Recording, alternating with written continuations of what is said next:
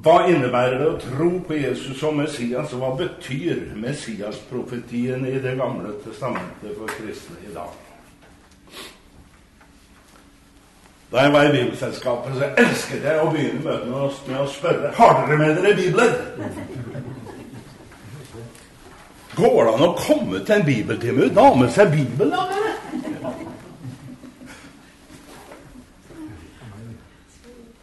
Vel, da pålegges dere herre, og når dere kommer hjem, og tar fram Bibelen og leser alle de tekstene som står på det arket dere har fått. Nå ja. Men vi går rett på sak. Og vi skal slå opp i Salme 118 i det gamle testamentet. Om halvannen uke er det Palmesøndag. Og da vet vi jo at Palmesøndag er den dagen da Jesus red inn i Jerusalem og ble tatt imot av en stor folkemengde oppe på Oljeberget. Og hva gjorde de på Oljeberget? Dere husker da det?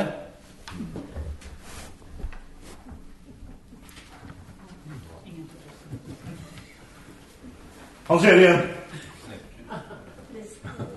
Han var ute på Oljeberget. Da Jesus red inn, kom over Oljeberget, så kom de med palmegrener, ikke sant? Og så ropte de Hosianna. Og det er det vi også synger på Palmesøndag. Da de gjorde det, så pleide de, da sang folk på Oljeberget og inne i Jerusalem når pilegrimer kom til Jerusalem til påske.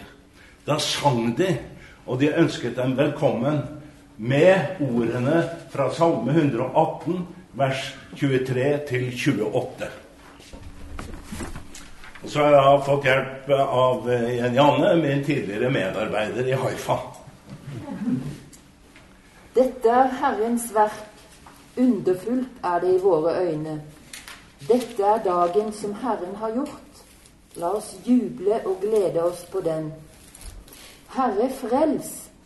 Herre, la det lykkes. Velsignet er han som kommer i Herrens navn. Vi velsigner dere fra Herrens hus. Herren er Gud, han lyser for oss. Bind festofferet til alterhornene med tau. Du er min Gud, jeg takker deg. Min Gud, jeg opphøyer deg. Og hvis vi nå spør, hva har det der med Hosianna å gjøre? Jo, når vi i vår norske oversettelse her har «Å Herre, gi frelse», så er det på hebraisk Hoshiana. Og så kommer det «Å Herre, la det lykkes hatslichana». Og så fortsatte de å si «Velsignet være den som kommer i Herrens navn». Slik ble de som kom til Jerusalem til påske ønsket velkommen. Men det er noe spesielt med Jesu inntog. For hvis dere leser evangeliene, så føyer de til noe. Alle evangeliene har det. For når Matteus forteller det, så sier han at de ropte Hosianna, velsignet være Davids sønn som kommer. Når Markus forteller om det, så sier han at de ropte velsignet være du som kommer med vår far Davids rike. Hos Lukas fortelles det at de roper velsignet være kongen som kommer. Og hos Johannes heter det Velsignet være han som kommer, Israels konge. Og det er jo interessant. Og så er det kanskje noen kritiske personer som sier, ja, men det er jo forskjellen her på hva de forteller at de ropte. Hva var det de egentlig ropte? Jeg tenkte at de ropte sikkert alle disse forskjellige tingene. Men alle sammen ønsket de Messias velkommen. Davids etterkommer, han som skulle være frelserkongen. Og så er det jo slik at noen av de skriftlærde protesterer og sier, hører du hva de roper? Og vet dere hva Jesus da svarer? Jo, han sier,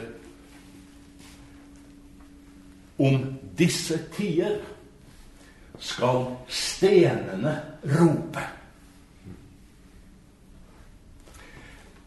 Det er vel, finnes vel neppe noen tydeligere måte for Jesus når han rir inn i Jerusalem, noen tydeligere måte å bekjenne seg som Messias.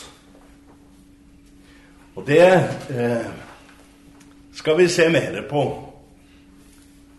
i hvert fall neste gang.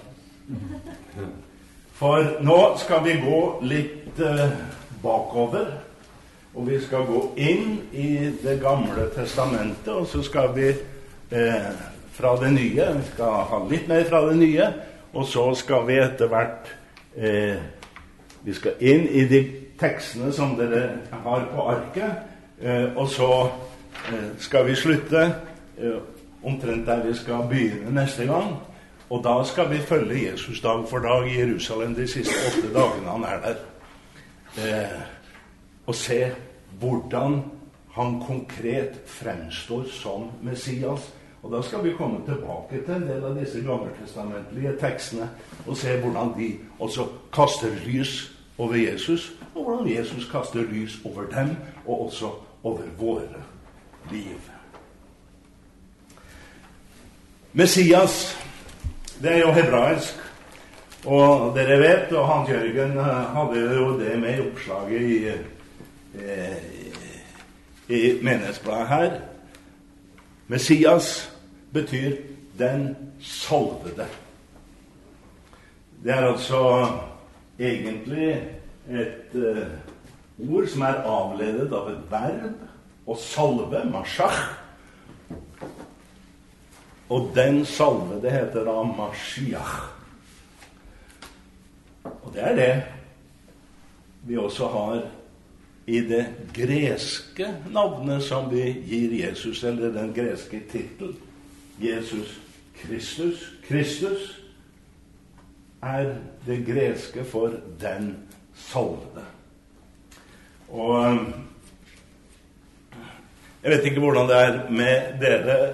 Da jeg var ung hadde jeg av og til diskusjoner med pinsevenner. Kona mi er fra pinsevennbakgrunn. Og det kunne hende at noen pinsevenner sa til meg, dere sier Kristus. Det er jo en titel. Vi er ikke så formelle av oss, sa vi. Så vi sier Jesus, vi.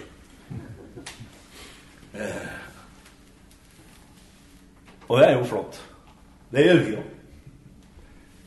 Men altså når vi sier Kristus, så sier vi også noe mer.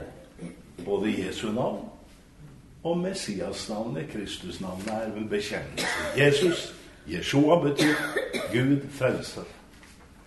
Og hvordan frelser Gud? Jo, han gjør det gjennom den salvede Messias Kristus. Det innebærer da også at vi nå i dag og neste onsdag skal ikke bare gå inn i det gamle testamentet, vi må se litt på sammenhengen mellom det gamle og det nye. Og Messias-navnet,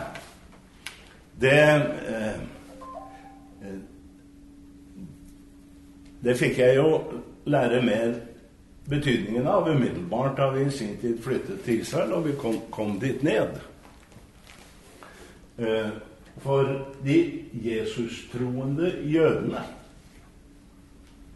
hva skal de omtale seg selv som når de snakker hebraisk?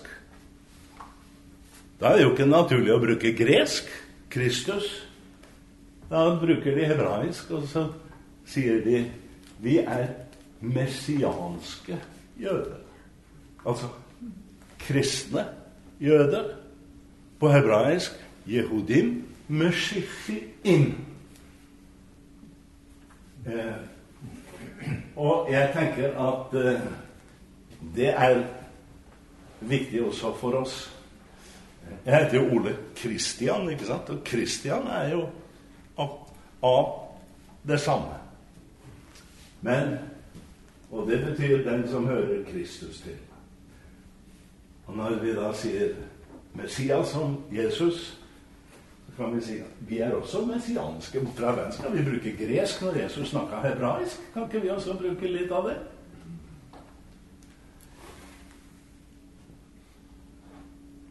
Men altså,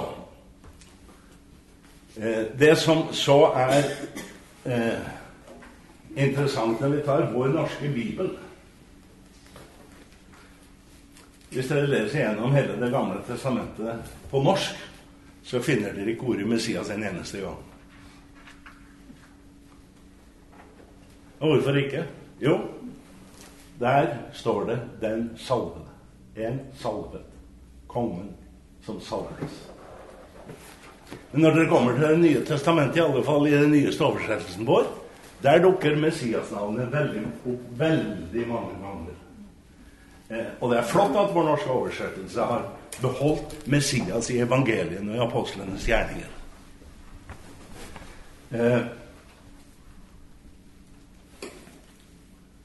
Men det kan altså være greit å være klar over når vi nå også skal bevege oss inn i det gamle testamentet. Fordi det går altså en tråd gjennom Bibelen. Det går flere tråder gjennom Bibelen. Men denne tråden er en av de viktigere. Og det å gå inn i det gamle testamentet og ta med noen av de tekstene som taler om Messias, det vil også brette ut bildet av Jesus for oss. Og ikke bare av Jesus, men av det liv vi får i Jesus Messias.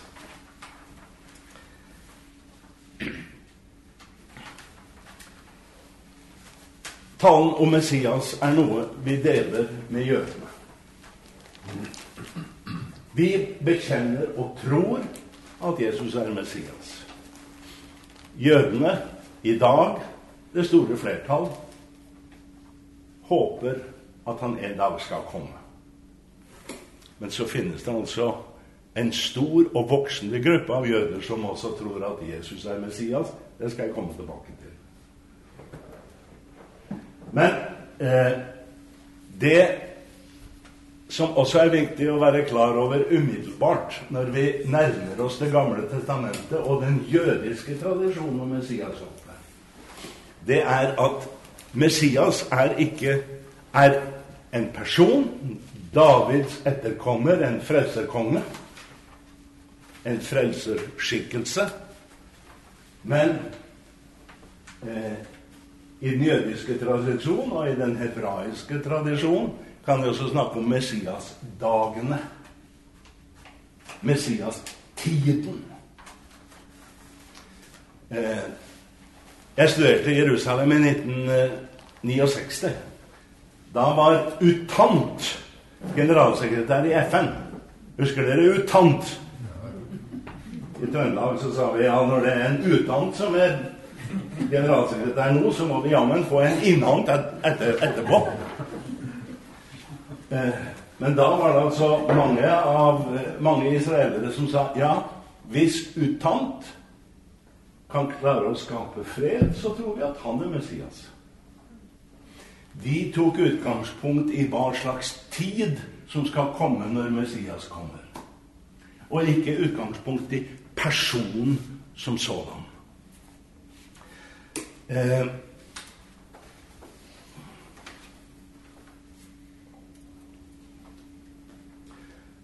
Det fortelles også om en rabbiner som satt i sitt studerkammer, at en av elevene hans kom springende, rev døra opp og sa: «Rabbiner, Messias er kommet, Messias er kommet!» Rabbineren løftet hodet fra skrivepulten og så ut og sa: «Men verden er jo den samme. Han er nok ikke kommet.» Og så fortsatte han sitt studium. Men er det slik etter Jesu komme? Hva er det Jesus sier til døperen Johannes når Johannes sender sine disipler for å stille spørsmål om han er den som skal komme eller ei? Matteus 11, 3-6. Skal jeg lese det? Ja. Ja. Er du den som skal komme, eller skal vi vente en annen? Jesus svarte dem: Gå og fortell Johannes hva dere hører og ser. Blinde ser, og lamme går. Spedalske renses, og døve hører. Døde står opp, og evangeliet forkynnes for fattige. Og salig er den som ikke faller fra på grunn av meg.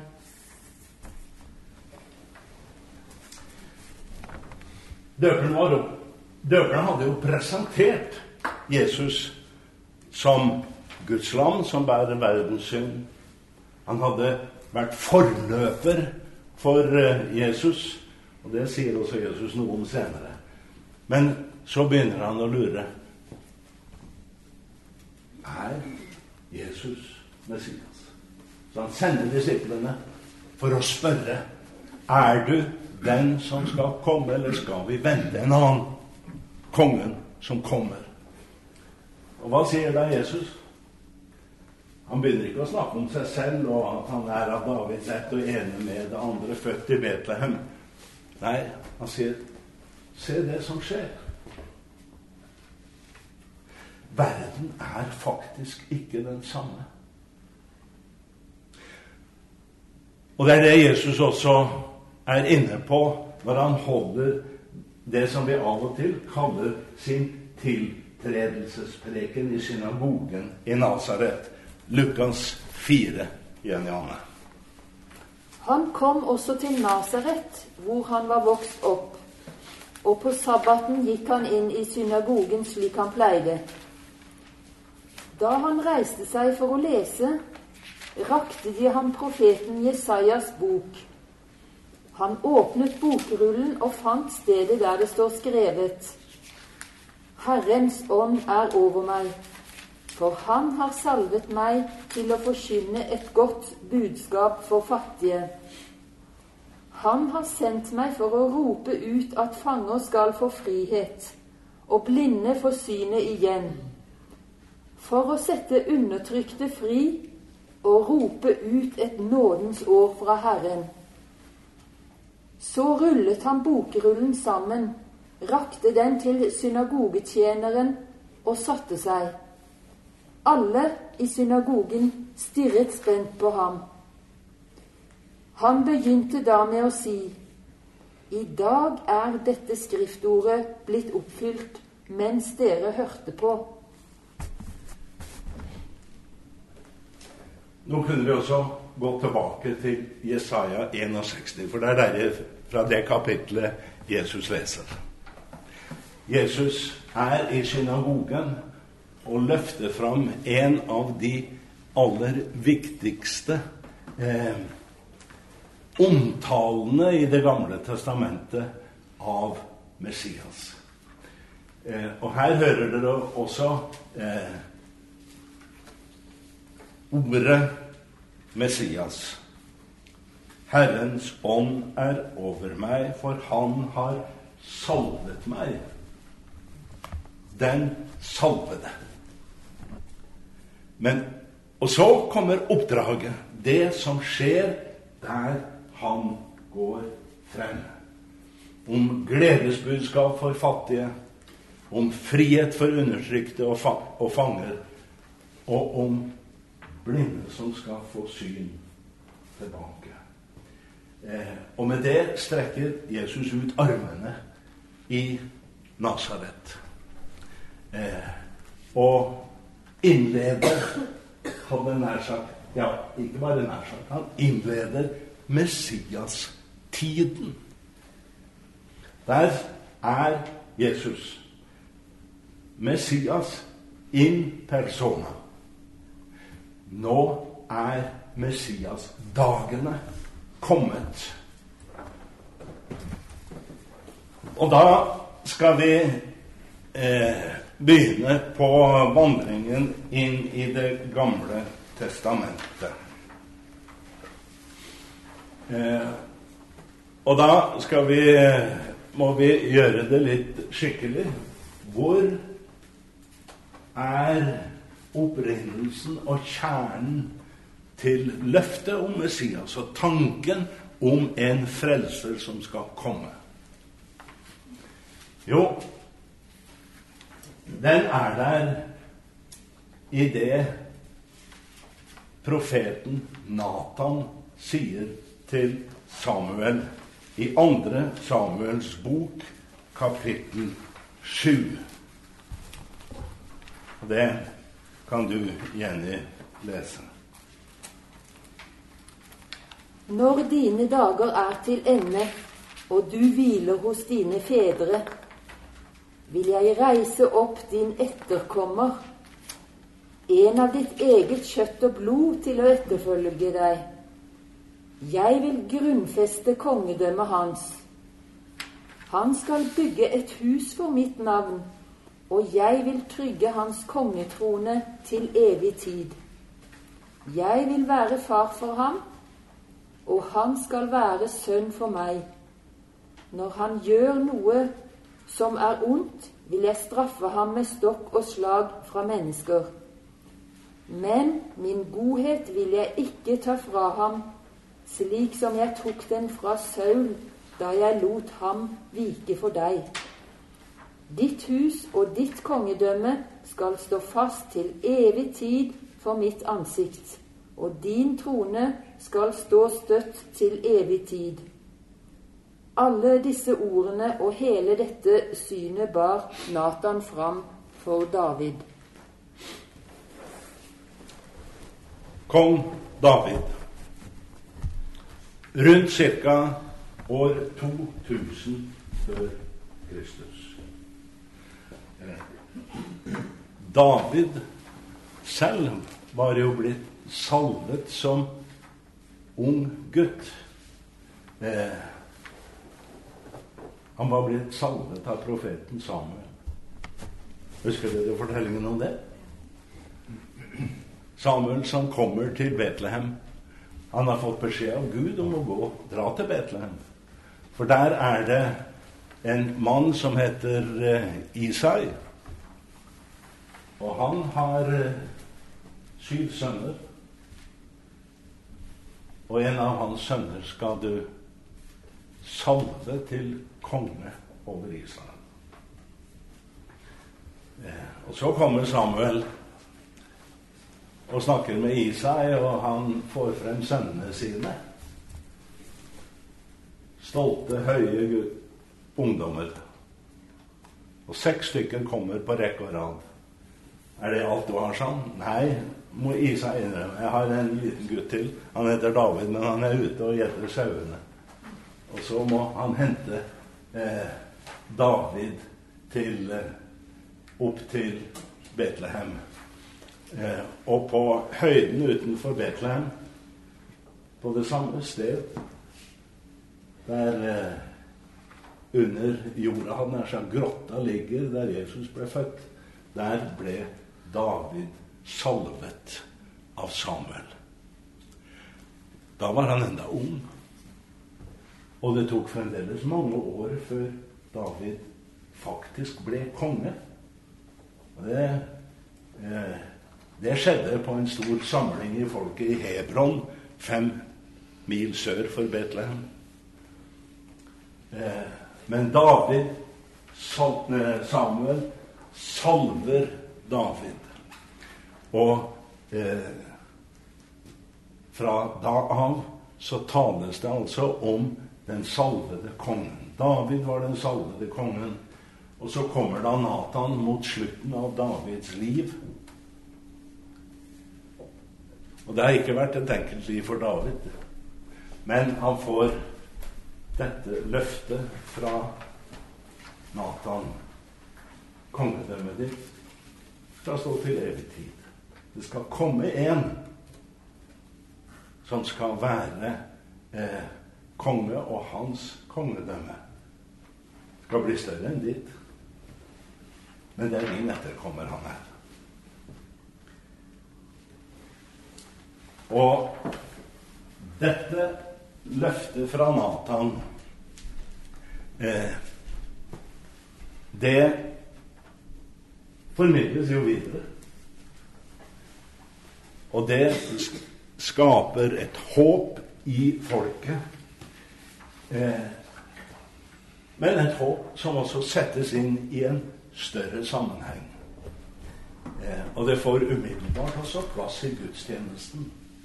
Vi går ned til Salme 89, Jenny.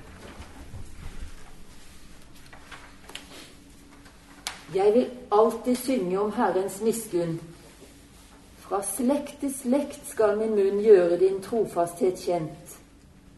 Jeg sier, miskunn blir bygd for evig. Din trofasthet er grunnfestet i himmelen.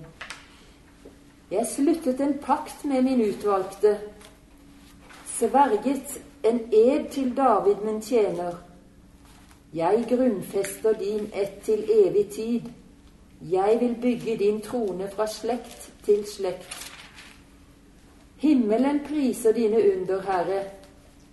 De helliges forsamling priser din trofasthet. For hvem i skyene er Herrens like? Hvem blant gudesønner er som Herren?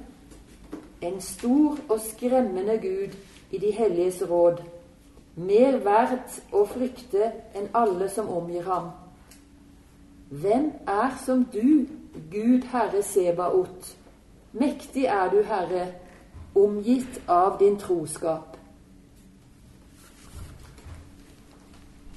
Her ser vi dette løftet til David, løftet om en evig pakt, tas inn i gudstjenesten i tempelet og settes sammen med og settes inn i et større perspektiv.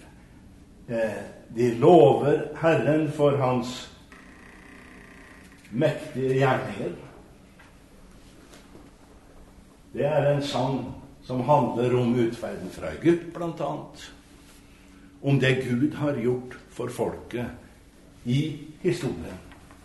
Det er et løfte som settes inn i sammenheng med troen på Gud som himmelens og jordens skaper, i lovsangen til Gud som skaperverkets Herre. Og så gir dette løftet som Nathan gir til David, det blir en spire, et løfte og et håp som profetene tar med seg, som profetene utvider og utvikler. Og så kaller vi det, så snakker vi om profeti. Og vi tenker på dette er forutsigelse. Nå sies noe som en gang skal skje.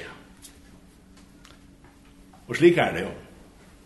Men profetene og profetiens vesen går allikevel dypere.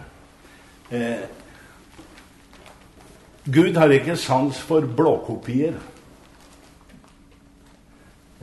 og profetiens ord og oppfyllelsen, der ligger det alltid dynamikk. Det ligger ikke en statisk relasjon mellom det profeten sier og den oppfyllelse som kommer.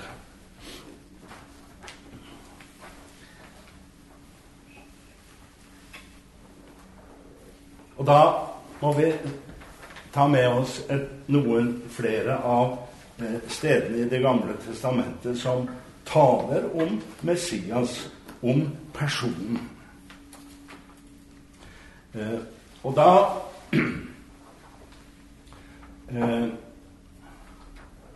har jeg jo nevnt her på dette arket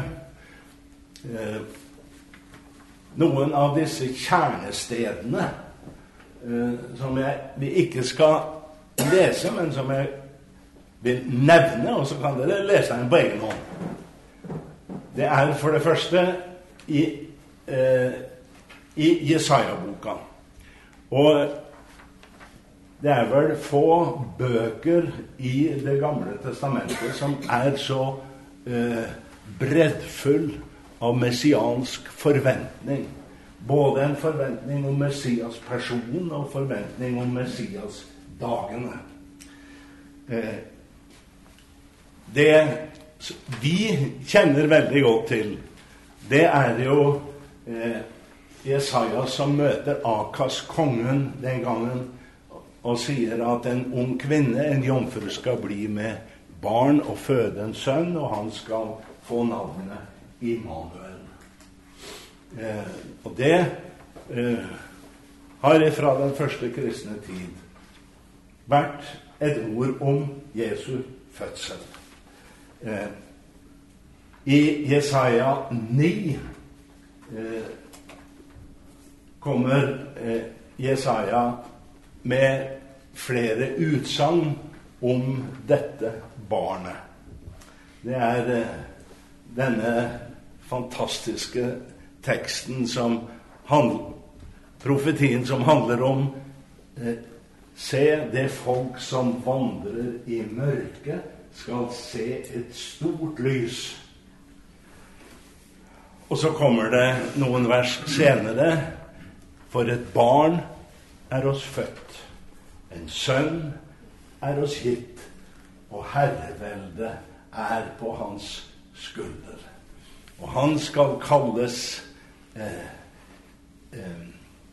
evig far, veldig Gud, rådsfyrste, og så kommer disse vakre navnene. Jeg vet ikke om dere da hører for det indre øret Hendels Messias. Unto us a child is born. Og det er kanskje grunn, kanskje dere vil høre Hendels Messias i løpet av uka som ligger foran oss. Og jeg synes jo det egentlig er ganske fantastisk at kanskje et av de aller største verk i musikkens historie har denne, ikke bare denne titelen Messias, men hele Messias har med de fleste tekstene som står på dette arket. Men det vi også skal ta med, er jo da at når Jesaja møter før jeg sier det, skal vi lese fra Jesaja 11, vers 1-10. En kvist skal skyte opp fra Isais stubbe, og et skudd skal spire fram fra hans røtter. Herrens ånd skal hvile over ham, en ånd med visdom og forstand, en ånd med råd og styrke, en ånd som gir kunnskap og frykt for Herren. Han skal ha sin glede i frykten for Herren. Han skal ikke dømme etter det øynene ser, og ikke skifte rett etter det ørene hører. Han skal dømme fattige rettferdig, I rettferd skal han skifte rett for de hjelpeløse i landet. Han skal slå landet med sin munns ris og drepe de urettferdige med pusten fra sine lepper. Rettferd skal være belte om livet, og troskap belte om hoftene hans. Da skal ulven bo sammen med lammet, og leoparden legge seg hos kjeet. Kalv og ungløve skal beite sammen, mens en smågutt gjeter dem. Ku og bjørn skal beite, ungene deres legger seg sammen, og løven skal ete halm som oksen. Spedbarnet skal leke ved slangens hule, og barnet strekker hånden ut mot ormebolet. Ingen skal skade eller ødelegge noe på hele mitt hellige fjell. For landet er fylt av kjennskap til Herren, slik vannet dekker havbunnen. Den dagen skal Isais rotskudd stå som et banner for folkene. Folkeslagene skal søke ham, og hans bolig skal være herlig.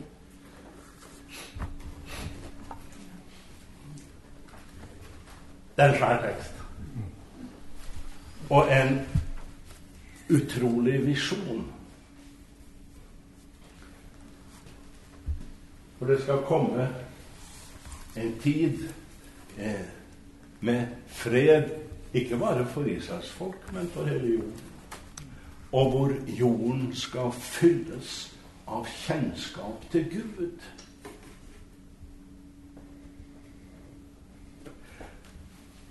Dette står altså i Jesaja og formidler til folket og til kongen Akas.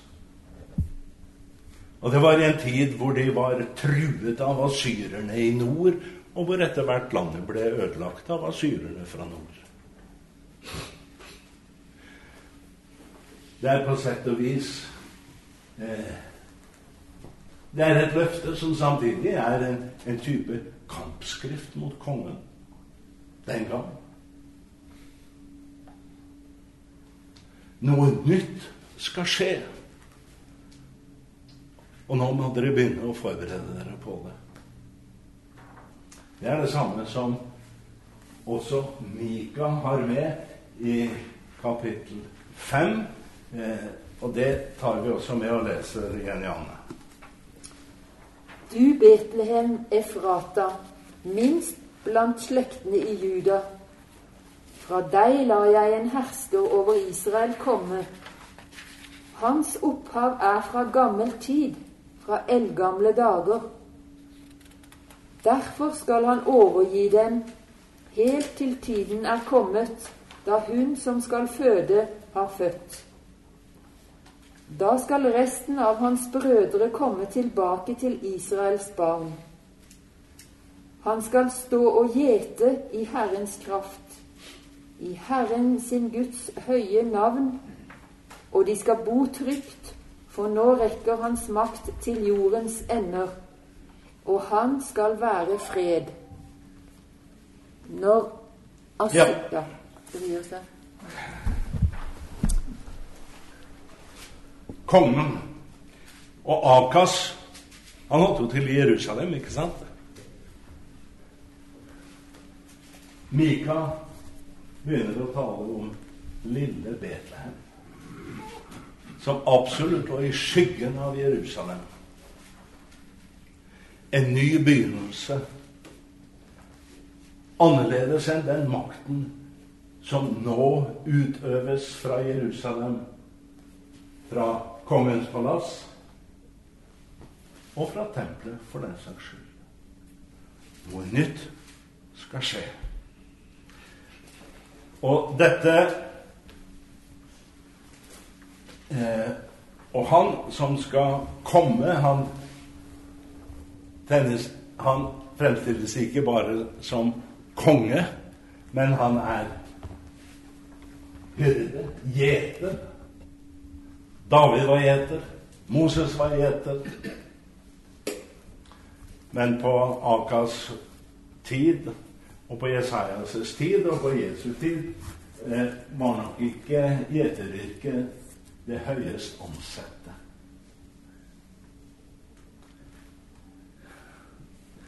Men kongen skal komme, frelsekongen, med en annerledes makt, og hans myndighet og hans fred skal nå til jordens ende.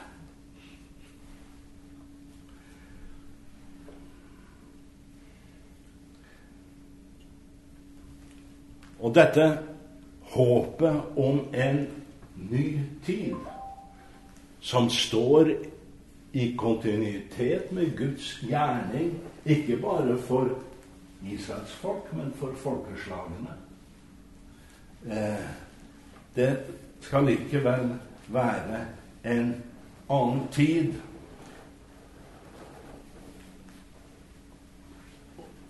Og dette håpet blir en sang i folkets liv.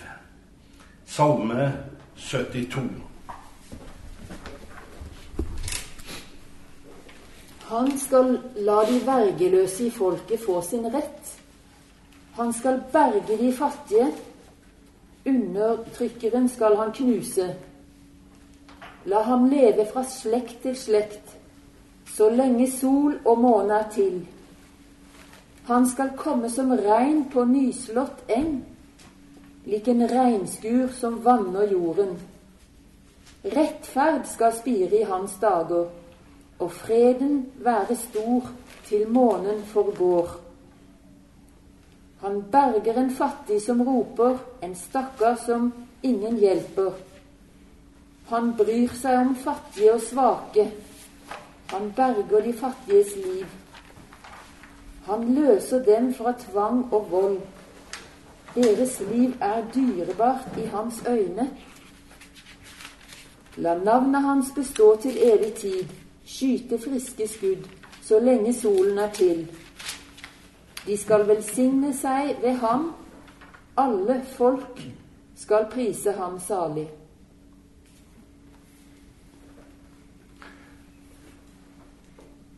Hører dere at vi har et ekko av denne salmen og av denne forventningen til Messias i en av de sangene vi ofte synger? Navnet Jesus må jeg elske. Det er sangen som synges, ja, om Jesu navn, men det er Messias her i Salme 72 som er bakteppet for denne salmen av David Velander, frelsesoffiseren som skrev den her hjemme etter at han var kommet hjem fra Sør-Afrika og hadde med seg tonen fra zuluene som vi synger den med.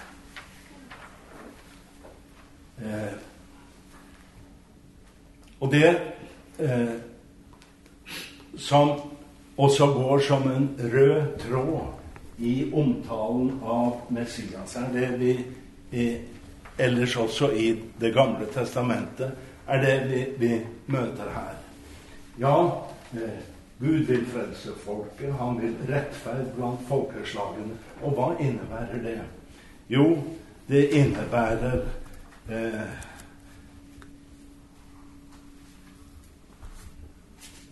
de vergeløse vil han hjelpe. Han skal la dem få sin rett. Han skal berge de fattige og knuse den som undertrykker andre. Messias kommer med legedom, og han kommer med frihet.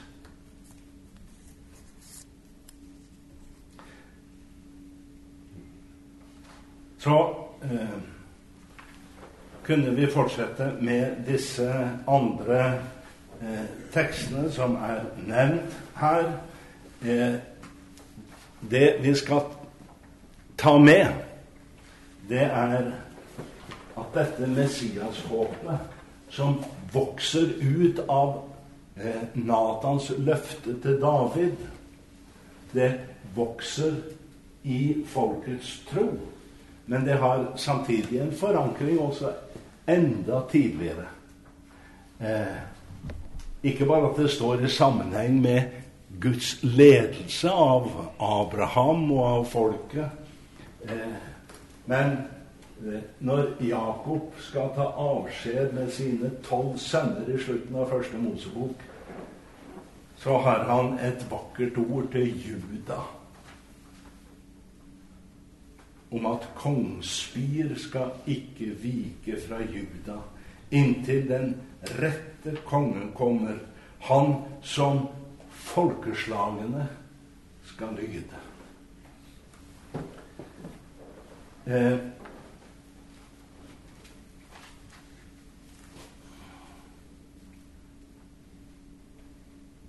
Da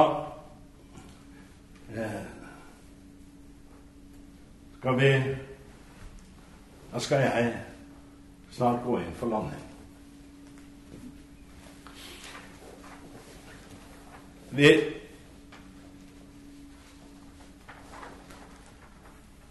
Jesus levde jo midt i sitt jødiske folk.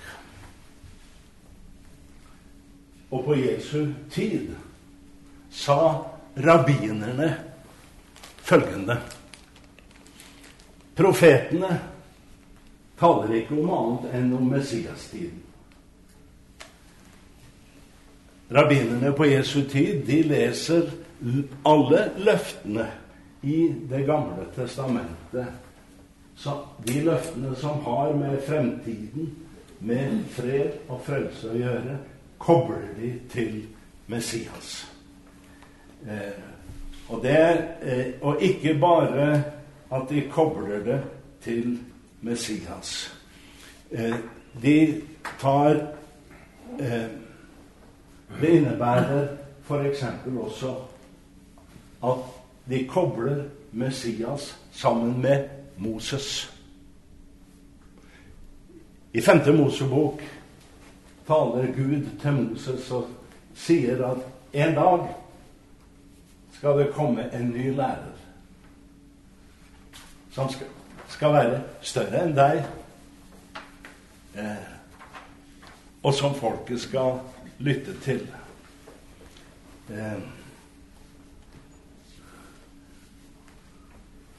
Og når rabbinerne på Jesu tid talte om Messias, så talte de også om Messias som den nye Moses.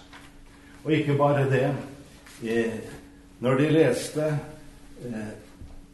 Daniels bok, som taler om menneskesønnen som en dag skal komme på himmelens skyer, så sa de, ja, denne menneskesønnen, det er Messias. Og så talte de, når påsken kom, så sa de, slik Moses førte folket ut fra Egypt gjennom ørkenen, skal Messias komme på himmelens skyer og føre oss ut i frihet. Den nye friheten som Messias gir.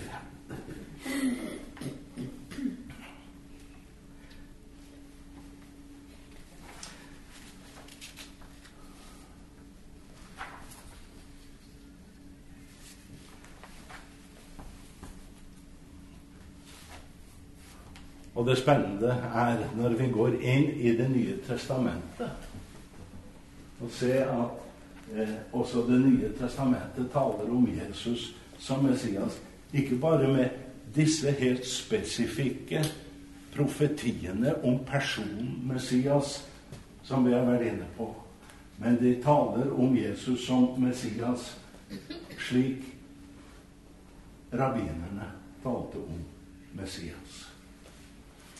Det vil si stort sett med ett unntak. Og i det bildet som tegnes av Messias i det vi har lest sammen, så er det en ting som er fraværende.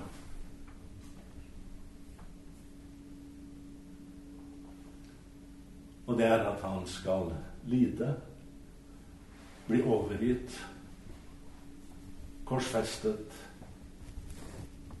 og stå opp på den tredje dag. Etter sin oppstandelse fortelles det at Jesus underviste disiplene. Og han sa, alt som er skrevet om meg i loven, profetene og skriftene, skal bli oppfylt. Og så kan man spekulere hva var det Jesus da henviste til? Og Det nye testamentet er fullt av henvisninger til det gamle testamentet, og det vi har vært gjennom noe av det.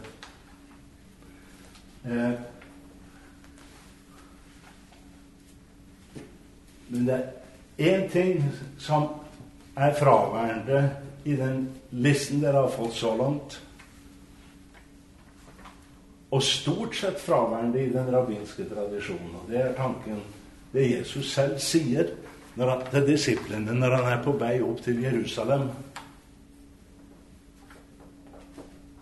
Menneskesønnen, sier han, og bruker ordet menneskesønn, skal lide og dø. Han skal bli overgitt til overprestene og til romerne og bli korsfestet, men stå opp på den tredje dag.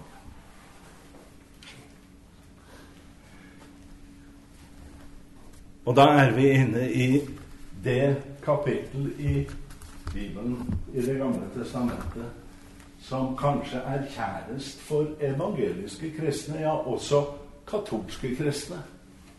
Jesaja 53. Sangen om Herrens lidende tjener. Og vi må lese noe av den til slutt. Janne.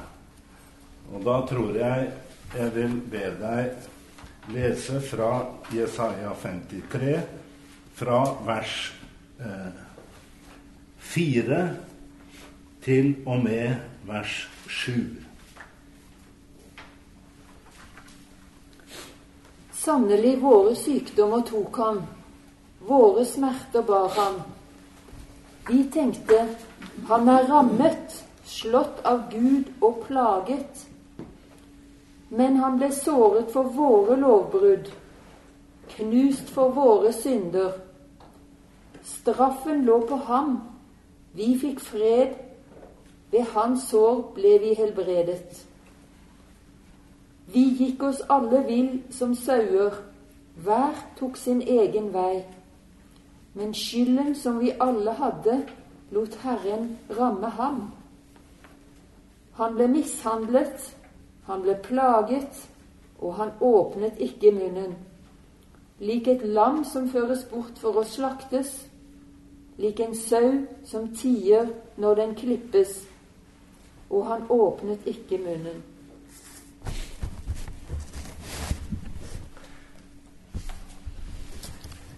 Apropos Hendels Messias, der er hele dette kapitlet med.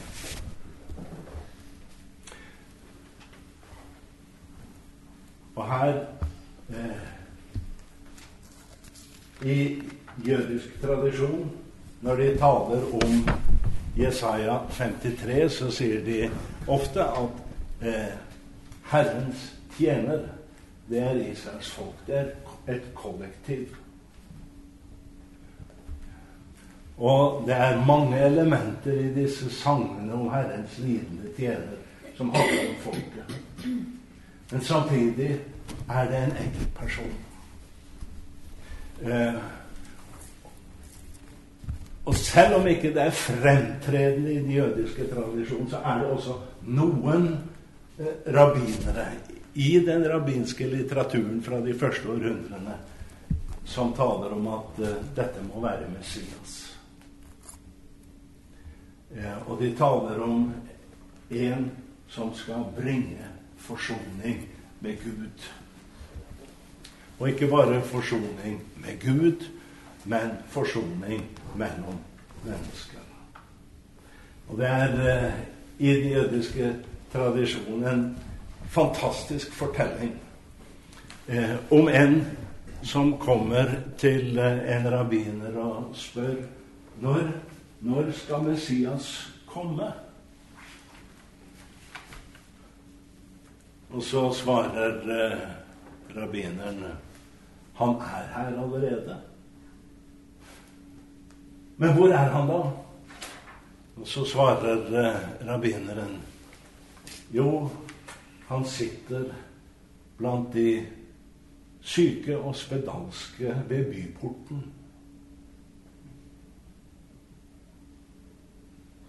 Hvis du går dit, vil du finne ham. Og så drar denne mannen til byporten og leter. Og kommer så til en som og mannen spør, men Messias, når skal du komme? I herlighet, ikke sant? Det det jeg tenkte på. Og så svarer Messias han, i dag.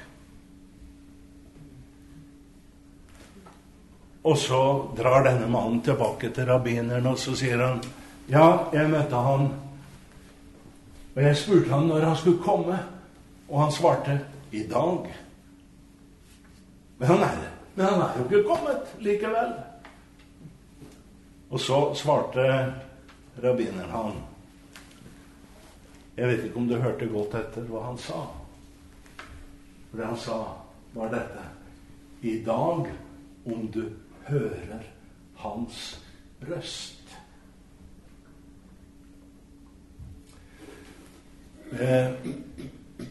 En av mine store gleder har vært å møte mange Jesus-troende jøder som forteller at det var da de leste Jesaja 53 at det gikk opp for dem. Men det handler jo om Jesus. Det handler om han som døde på korset. Han jo Messias. Han vår. Det ikke like lett for alle jøder å tro det. Men jeg skal ikke glemme en ung kar som kom til oss i Haifa og ringte på og sier, det var en ortodoks jøde fra et stykke utenfor Haifa. Han ringte på da han fikk se jeg tok imot den, så ble han veldig overrasket. For Kvarme, han trodde det var en araber han skulle møte. Vi satte oss ned, og han fortalte at han var vokst opp i et ortodoks hjem. Men på gymnaset hadde læreren han sagt at det kan i grunnen være nyttig å lese Det nye testamentet. Og så begynte han å lese Det nye testamentet og slå opp. Og dere som har Bibelen kan jo slå opp Matteus 1. De første 17 versene i Matteus 1 ble til en stor oppdagelse for Jechiel. Og vet dere hva Matteus 1-17 inneholder? Ja, Tone? Ja, det vel bare slikt og... Ja, det Jesu slektstavle. 17 vers med bare navn. Men hvordan begynner den, Janne? Dette ettertavlen til Jesus Kristus, Davids sønn og Abrahams sønn. Abraham fikk sønnen i. Ja. Abrahams sønn og Davids sønn. Finner det samme i Markus og Lukas evangeliet. Johannes evangeliet det litt annerledes, så skal vi komme tilbake til Paulus, som han skriver til romerne. Sier også, taler om av Davids ett, og samtidig Guds evige sønn. Og så fortalte jeg ikke hvordan disse navnene, kjære Jesus han jo vår. Han trodde jo som de fleste, veldig mange ortodokse jøder gjør, at Jesus han tilhører hedningene, de kristne. Og så opplever han, Jesus er jo en av våre, og sakte, men sikkert leser han det nye evangeliene, og blir overveldet. Han er jo Messias. Ikke alle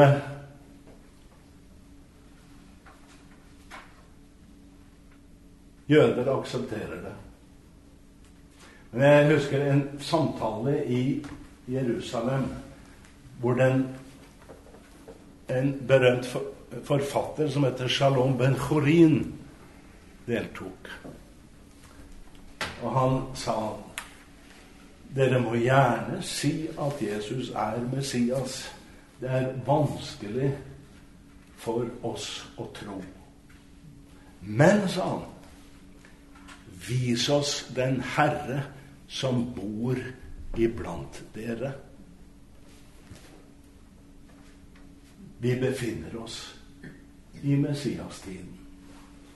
Mellom hans første og hans andre komme. Men dette er også Messias-dagene. På grunn av ham er jord og virkelighet ikke den samme.